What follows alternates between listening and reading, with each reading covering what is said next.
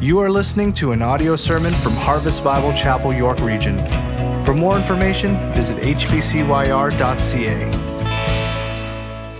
All right, let's get our Bibles out this morning. Open them up to Philippians chapter 2. Philippians chapter 2 as we continue in our series, A Down to Earth Christmas. Last week we started out by talking about glory revealed. We looked at the shepherds and said the angel came and appeared to the shepherds, and the glory of the Lord shone around them, and they were afraid. They were afraid. You'll remember in Matthew when Joseph hears about this, he says, he's told, don't be afraid to take Mary as your wife. And Mary is filled with fear as well, and she's told, don't be afraid. The glory of God is coming down. The glory of God is being revealed, and the natural response to that is fear. Unless we have a relationship, unless we're in Jesus Christ, because shortly after in the message last week, we were, do not be afraid. You don't need to be afraid. A Savior has come, and His name is Jesus Christ the Lord. And the thing that takes away the fear of God and standing before God, takes away the fear of the glory of God, is a relationship. And we talked about that last week. Today, as we kind of get our focus ready for what comes on the Sunday before Christmas and Christmas Eve, we want to put a focus on the character that's displayed in Jesus Christ. What's the kind of character that He demonstrated for us? I don't know if you ever heard these words. I heard them as a kid sometimes if I was acting up or I was doing something silly. My mom or my dad would say, "You're quite a little character. You're quite a little character." Some of you, I can see by the smirk on your face, you were called that. That wasn't necessarily a positive thing at that time, but the reality is you were demonstrating some qualities as a person, and so you were called a little character. The Cambridge Dictionary says character is the particular combination of qualities in a person that makes them different from others. It's the qualities in somebody that makes them different, that makes you stand out. Some synonyms would be integrity or your disposition or your makeup. Your character makes you who you are. And so today we want to take a look at the character of Jesus. And as it is revealed in Philippians 2, there are a lot of other things we could look at, but this is one of those powerful texts in Scripture. It's a very popular text in Scripture. It's a text that we're not going to drill down into all of the depths of it, but just hit into some things that I hope will help us to see and understand the character that's displayed for us in Jesus Christ. So it's found in Philippians 2. Let's stand together. We want to honor God as we read His Word, and I'm going to read verses 5 to 11. Have this mind among yourselves, which is yours in Christ Jesus, who though He was in the form of God, did not count equality with God a thing to be grasped, but He emptied Himself by taking the form of a servant, being born in the likeness of men. And being found in human form, He humbled Himself by becoming obedient to the point of death, even death on a cross. Therefore God has highly exalted Him and bestowed on Him the name that is above every name, so that the name of Jesus, every knee should bow in heaven and on earth and under the earth, and every tongue confess that Jesus Christ is Lord, to the glory of God the Father. Let's pray. Father, we thank You that we can hold in our hands Your very word, and we can explore what it says, looking to what the plain word of God says today. I pray, God, that You would prepare our hearts to hear, Lord. If we need encouragement, then, Lord, encourage us. If we need correction or discipline, Lord, then do that. But at the end of the day, Lord, not to us, but to Your name be the glory. And so I pray, God, that You would give us ears to listen, ears to hear Your word, minds to be able to comprehend what the true meaning of Your word is, and then hearts, God, to passionately, faithfully live out what we've learned for the fame of our Savior, Jesus Christ. We pray in His name. Amen. Amen. Thank you. You can take your seats. Well, Philippians chapter 2, verses 5 to 11 might very well have been a hymn that Paul wrote. It's very poetic for them, and they might have actually made this into a song that they sung. It doesn't really matter, but just the structure of it is incredible and could very well have been a hymn in the early church. But the power of these words as it proclaims who Jesus Christ is really what we want to take a look at today. And really there are three things that we want to see. Here's the first thing we want to see. We want to see the character of Christ on display for you. This is what Christ did for us.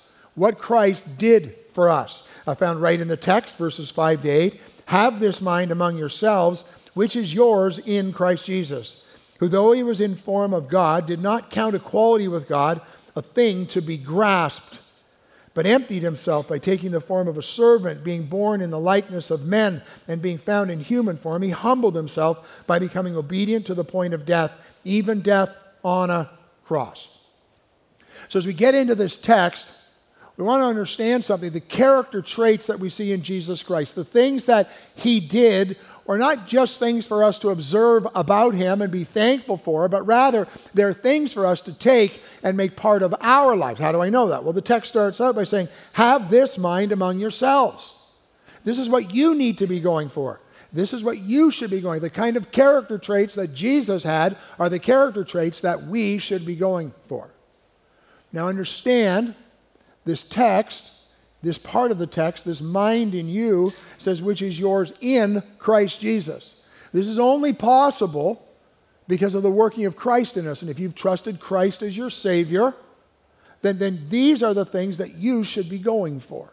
There's other things in the text for others in the room we're going to talk about as well, but for all of us who claim to be followers of Christ, this text is for us, and we're to take these things. We're about to learn some things, and we need to focus on them, and they describe the working of Christ, and we don't want to admire these kind of traits from a distance, but rather make them our own as they apply to us. What's God saying to us? So we're told first in that verse 5 to think like this. In 1 Corinthians 2:16, for who has understood the mind of the Lord so as to instruct him? Nobody here in this room is instructing the Lord, but that verse finishes, but we have the mind of Christ. But we have the mind of Christ. Talk a lot in church. I talk a lot about it. The battle is for your mind. The battle is for your mind. And this text is one of those. Have this mind in you, which is yours in Christ Jesus. So as we explore what Christ did for us, let's look at a few things. Here's the first one, found in verse 6. Letting go of self. Letting go of self, difficult thing for us in our society. Our society is all built around everything I can have, everything I can do. And yet the picture of Jesus Christ was letting go of self. Verse 6, the who he was in the form of God did not count equality with God a thing to be grasped. In the form of God describes Jesus' pre-incarnate existence. He was in the form God. In other words, he was God. Colossians has some great passages about this. In John chapter 1, in the beginning was the Word, and the Word was with God, and the Word was God. It goes on to talk about, and nothing was made that wasn't made by him. So God the Creator is Jesus Christ. He's the pre-existent one. He is on the throne. God is a Trinity. Jesus is on the throne, and yet it says, in the form of God, did not count equality with God a thing to be grasped. In the King James Version, it says, being in form God. In the ESV, it just says, in the form of God. But it wasn't something that he had to grasp and hold on to. Why? Because he was God. I'm going to give you a couple of illustrations, I think, that will help us to understand that better as we go along. But so our text says, did not count equality with God a thing to be grasped. In the King James, it said, did not consider it robbery to be equal with God. The picture here is Jesus is in heaven. He's going to come to earth. Some things are going to change when he comes because he didn't have to grasp onto them. It wasn't like he was trying to hold on for dear life because if he lost it, he was never going to be God again. Jesus Christ never stopped being God. He didn't become less God when he came to earth. So it wasn't something he had to grip to. But Jesus Christ, for your sake and for my sake, was willing to let go of self. He was willing to let go of self. In verse 7, it says he emptied himself.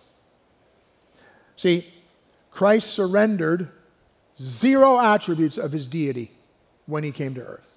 You're saying, well, wait a minute. But he wasn't omnipresent when he came to earth, right? He did not operate with that. But he didn't give it up. He could have taken it back anytime he wanted to, but he set it aside for a time so that he could come. In verse 7 it says, that's he emptied himself. But he emptied himself by taking the form of a servant. Jesus didn't become less God when he came to earth, but rather he took on humanity and added that to his nature. How can I explain it to you? Here's two pictures. If you were the king of a nation, and you're the king of the nation, and you decide, I want to go down and find out what the regular people are like. If you go out in your robes, and you go out and all dressed up, and you go out with all your crown on and all the rest, nobody's going to treat you like you're just a regular guy. And so if you're the king, and you go and you take off your robes, and you put on the robes of a merchant, and go out into the people and meet with the people, right? Here's the reality. You're still the king. You didn't give up anything. You're still the king. Now, that's a human picture of a divine principle, so it's not complete, but it kind of gives you an idea. Here's maybe a better illustration of it. I was thinking of it this last week. I was watching the TV program Undercover Boss, right? Undercover Boss. The CEO, what was the name of the company? TaylorMade. Thank you, George. From TaylorMade Golf stuff. And I'm watching the whole thing. At the end, all I came out of it was I wanted a set of golf clubs. But it was the CEO for TaylorMade Golf Clubs. He gets all dressed up in a disguise, and he goes down to where the workers are. He goes out with a guy who's on the driving range teaching people how to hit the ball and setting up the clubs for them and trying to sell them clubs. He meets with a lady who's in the department where they're packaging the balls and making sure they're all up to standard. He goes out there, but he's wearing a disguise. And Jesus didn't wear a disguise, but Jesus came to be like us. Just like that CEO went out and met with his staff on their terms, he never stopped being the CEO. He was always the CEO. Could have taken the mask off, could have at any point blown his cover, he was still and always was the CEO. And the thing we need to understand about Jesus Christ and his coming, he never relinquished being God. He never set that apart, but rather he took on humanity for us. It says he was born in the likeness of men, and he came as a servant. Angels are servants, but they're not in the likeness of man. Aladdin's genie was a servant, but not in the likeness of man.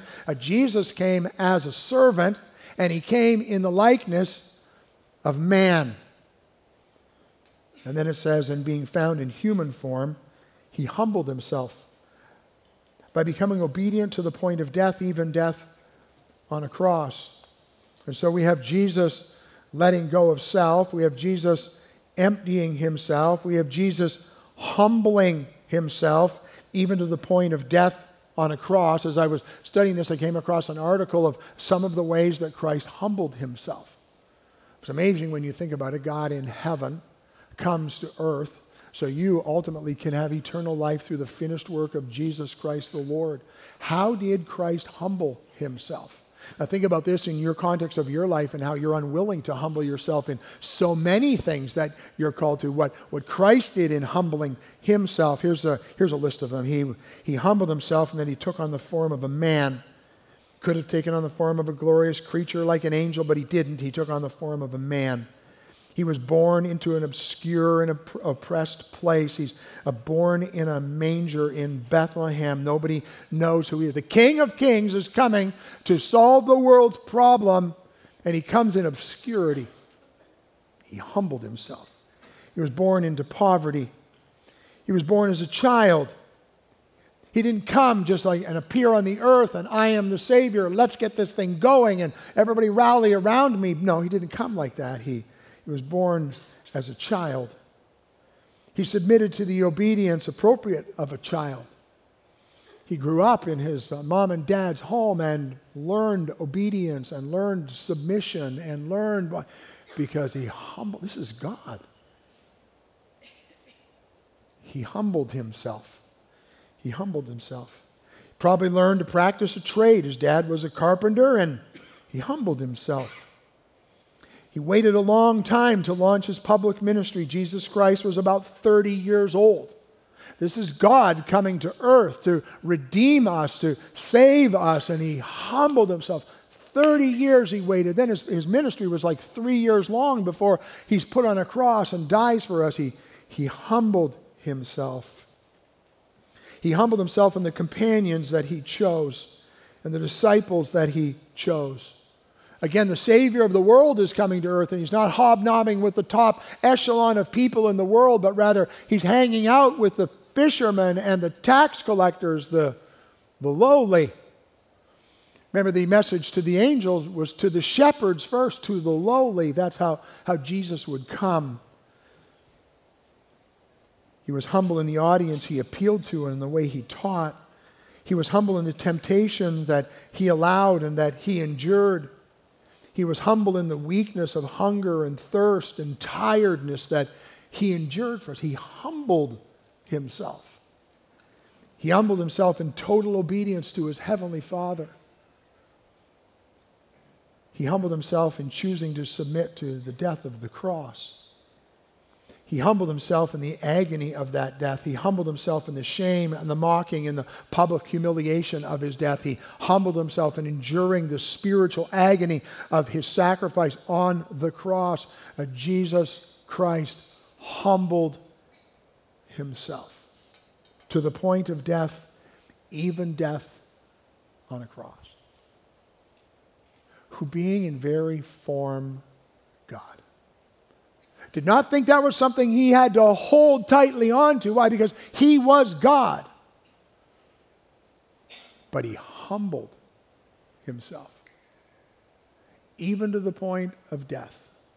The excruciating physical death, the shame, the suffering, the agony of that death, the spiritual agony of, my God, why have you forsaken me?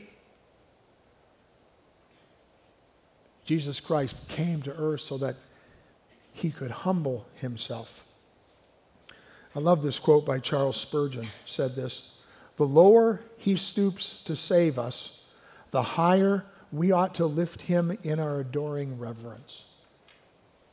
The lower he stoops to save us, the higher we ought to lift him in our adoring reverence. Spurgeon goes on and says, "Blessed be his name. He stoops and stoops and stoops. And when he reaches our level and becomes a man, he still stoops and stoops lower and deeper yet, even death on a cross."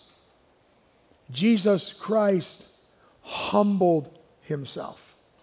Mark 10:45 says, "The Son of Man came not to be served, but to serve, and to give his life as a ransom for many." And so we have this picture of Jesus coming and humbling himself.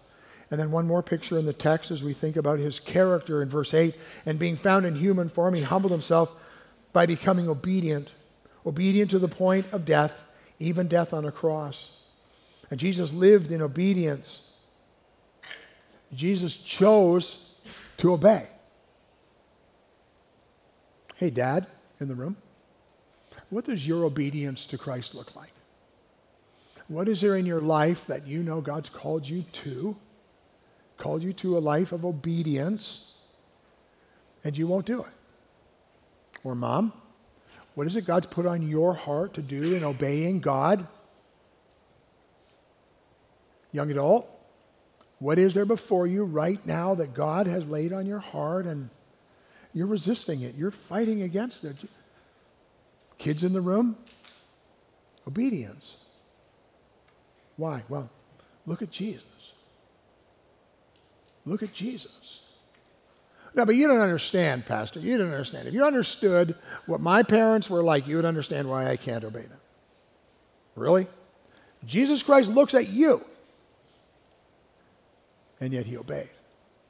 Hey, Dad. No, but it's pretty hard. I need to compromise some things in the workplace because, really? Hey, Mom, I'm trying to raise the kids well, but it's just so much hard work. Sometimes obedience. Why? Because Jesus did. And any obedience that you do or I do will be nothing in comparison to what Jesus, who being in very form God, took on the form of a servant and humbled himself and became obedient to the point of death, even death on a cross.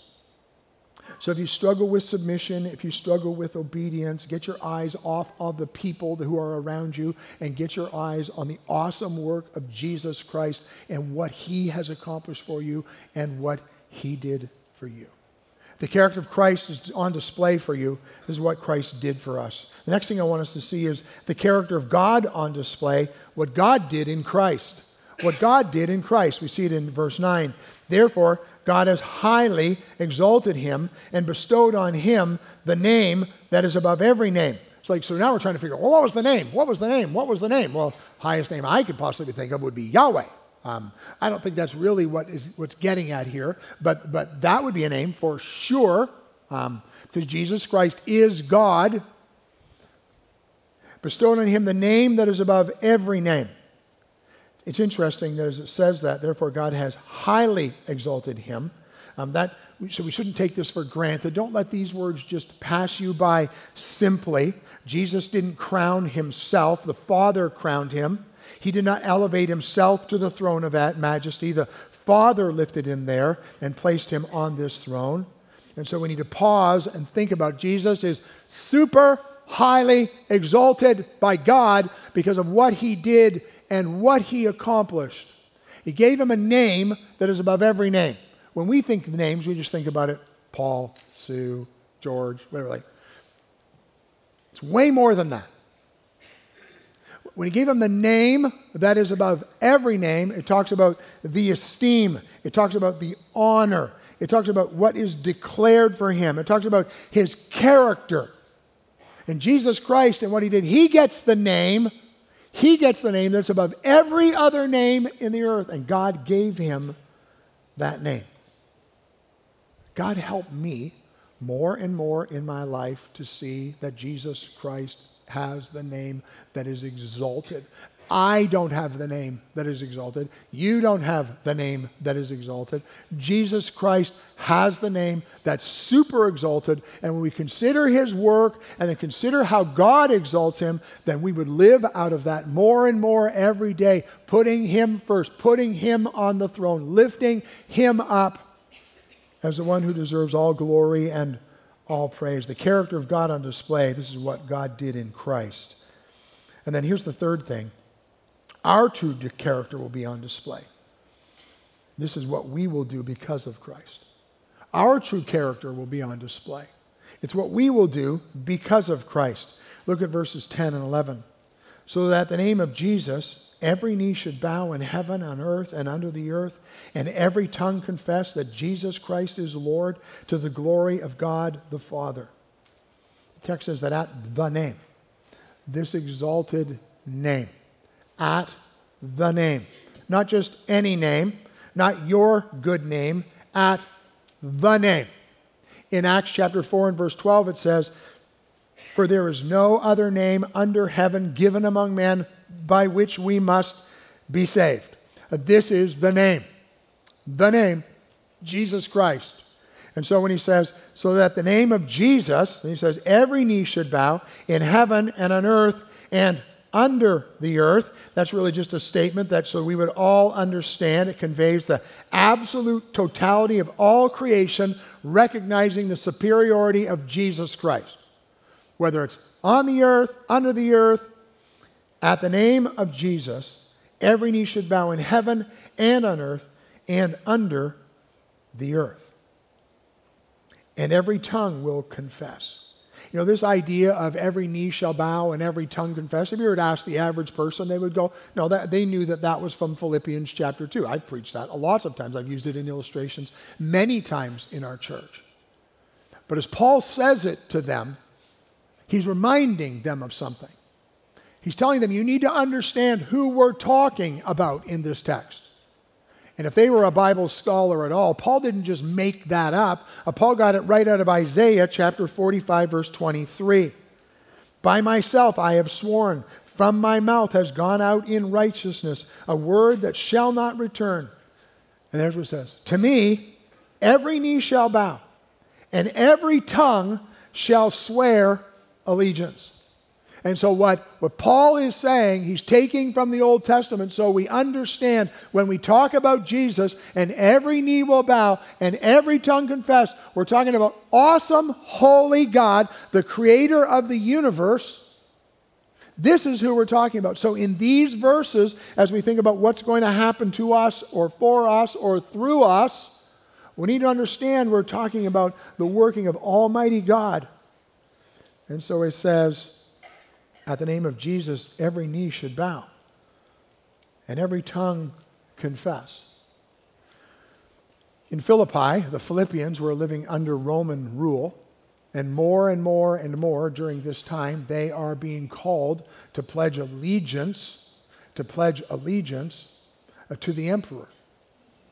And more, their step and their faith, their walk in their faith for Christ was costing them something. Paul would be in prison. And the call for them is, will you bow the knee? So when they heard these words, every knee will bow, they kind of understood, oh man, I see what's going on here. Every knee will bow, every tongue confess, because that's what Rome was working towards. That's what Rome was requiring of them. Remember in the Old Testament, Daniel's three friends, Shadrach, Meshach, and Abednego? And they were told, you need to bend. You need to bow. You need to declare allegiance. And they wouldn't. Why? Because they would only bend the knee. They would only declare allegiance to God. And so that's what's being called for here. That's what they would understand it in the context of every knee. See, no one is excluded from that. This was not just written to the church, or he would have talked about, you people in the church, we're going to bow our knees and we're going to worship God. That's totally awesome, right? I'm not really afraid of that. I'm excited about that.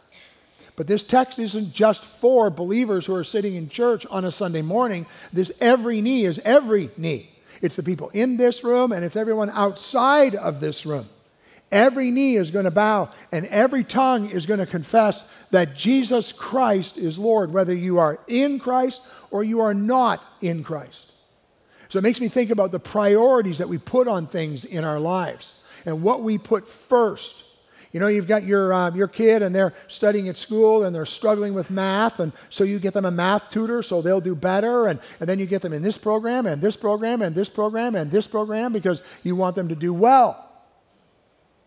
Are they ready to bend the knee?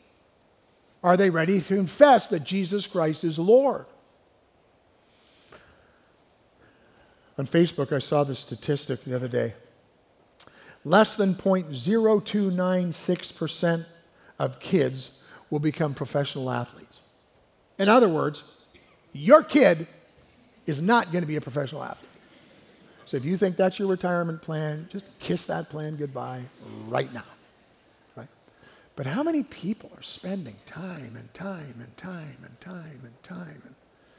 trying to get their kid into some program, trying to get them that next leg up, trying to get them that. Is it wrong for Christians to be athletes? No, it's not wrong. But it's not your kid, so get over it.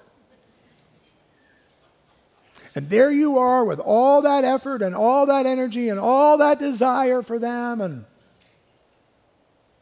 Daniel Meyer told me last night about a hockey player in the NHL right now, young guy, who grew up in this general area.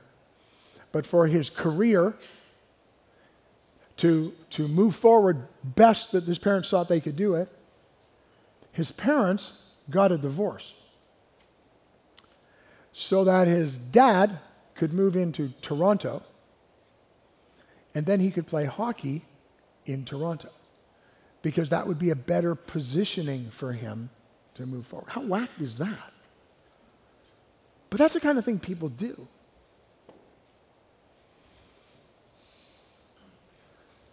.0086% of people will be a famous celebrity. But here's what I know for sure. 100% of people are going to bend the knee. And 100% of people are going to confess Jesus Christ as Lord. So as a parent, where are you putting your emphasis? Where are you putting your priority? You got this math genius who's going to hell. And you're more worried about their math grade or their sports or than than you are about their walk with Jesus Christ.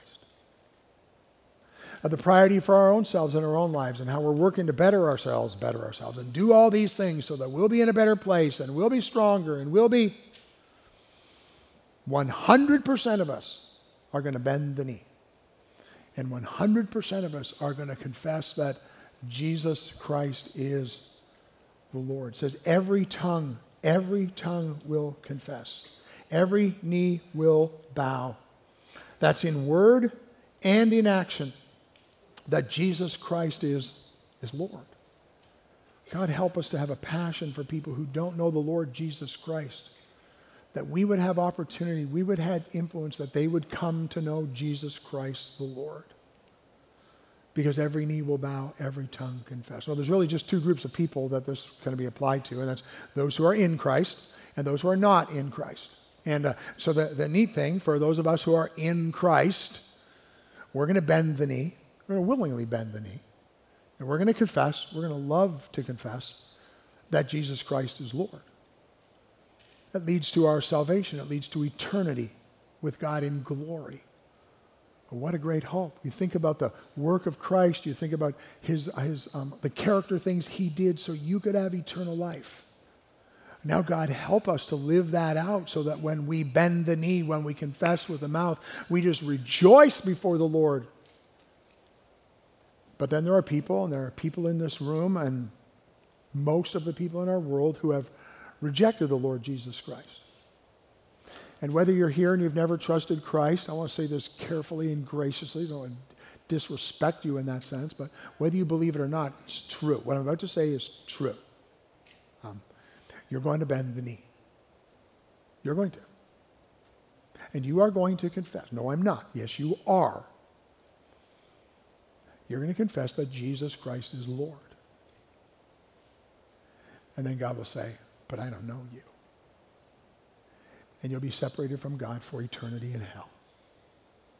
See, every knee, not just some knees, not just the good people knees, not just the Christian knees, every single knee in the world will bend. Every single tongue will confess that Jesus Christ is Lord.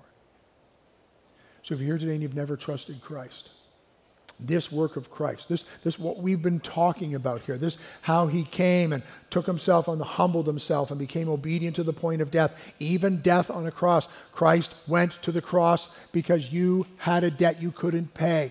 You were separated from God in your sin. There's none righteous, not even one. The wages of sin is death. The gift of God is eternal life through Jesus Christ our Lord. Believe, and you will be saved. For by grace are you saved through faith.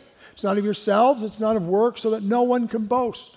And so we put our trust no longer in what we thought we were about and what our hope is. We understand that Jesus Christ coming at Christmas was the beginning of this earth part so that Christ could go to the cross, so that he could be buried, so that he could rise again, being the seal, being the hope, being the receipt, as it were, for all that he said, so you could have eternal life. So you couldn't earn that. You didn't deserve that. God did that. God came, humbled himself, did all this so that by faith alone, in Christ alone, you could believe and you could be saved. If you're here today and you've never trusted Christ, this is the day. Believe on the Lord Jesus Christ, the Bible says, and you will be saved. You will be saved. Every tongue confess that Jesus Christ is Lord, to the glory of God the Father. One day we're going to say it. You are Lord. One day we're all going to say it. And we do it to the glory of God the Father. Well, so what? It's Christmas, Pastor. Like, what's the big deal? Like, can't we just do a little Jesus stuff in the manger and all feel good about ourselves? Well, we'll get to some of that, but let's make sure we get the foundation right. The glory of God is being revealed. The character of Christ is being displayed so that we can understand what Christmas is leading to and what it's all about and why it's so important for us. This is a time to look in the mirror. This is a time to look in the mirror, a time to look at the amazing work that Christ has done for us, and how are we taking that? Have we appropriated that work to ourselves? This is a time to understand the awesome work of Christ in God, where God has highly exalted him, and given him a name that's above every name. And then there's incredible impact on you and I. Every knee, every tongue will confess that Jesus Christ is Lord. And the text we started with said, have this mind in you. The battle's for your mind. The battle for your mind to be fixing your eyes on Jesus Christ. The battle for your mind that we would be focused on him and what he is doing and what he has accomplished and living for his glory and not for our glory. God help us as we seek to do that. So believers, he stooped. He stooped. He stooped to become a man. And then he stooped, and he stooped, and he stooped, and he hung on a cross. Help us to reflect on that, rejoice in that, live out of that, the hope that we have because of our salvation. And for those who are in the room who've never trusted Christ, those things he did for you. The offer is for you today to believe on the Lord Jesus Christ and be saved. Why? For the glory of God. For the glory of God. Let's pray together. Father, we thank you for your word. We thank you for the challenge of this text. We thank you for the amazing writing that Paul gave to the church at Philippi, the clarity that they gave them so that they could understand who you are and how you worked and what you did. We think of the character of Christ and how he came and what he surrendered and how he humbled himself and how he died so that I could have life. God, how awesome it is that you lifted him up with a name that's above every name. But Lord, the reality is there are implications for that for all of us, because every knee will bow, every tongue confess. And for those who are in Christ, would we rejoice in that? But we be overwhelmed in the awe of your working and live for you? And for the one in the room who's never trusted Christ, would this be the day they transfer their trust and put their faith in Christ alone for their salvation? For the glory of our Savior, Jesus Christ, we pray these things. Amen.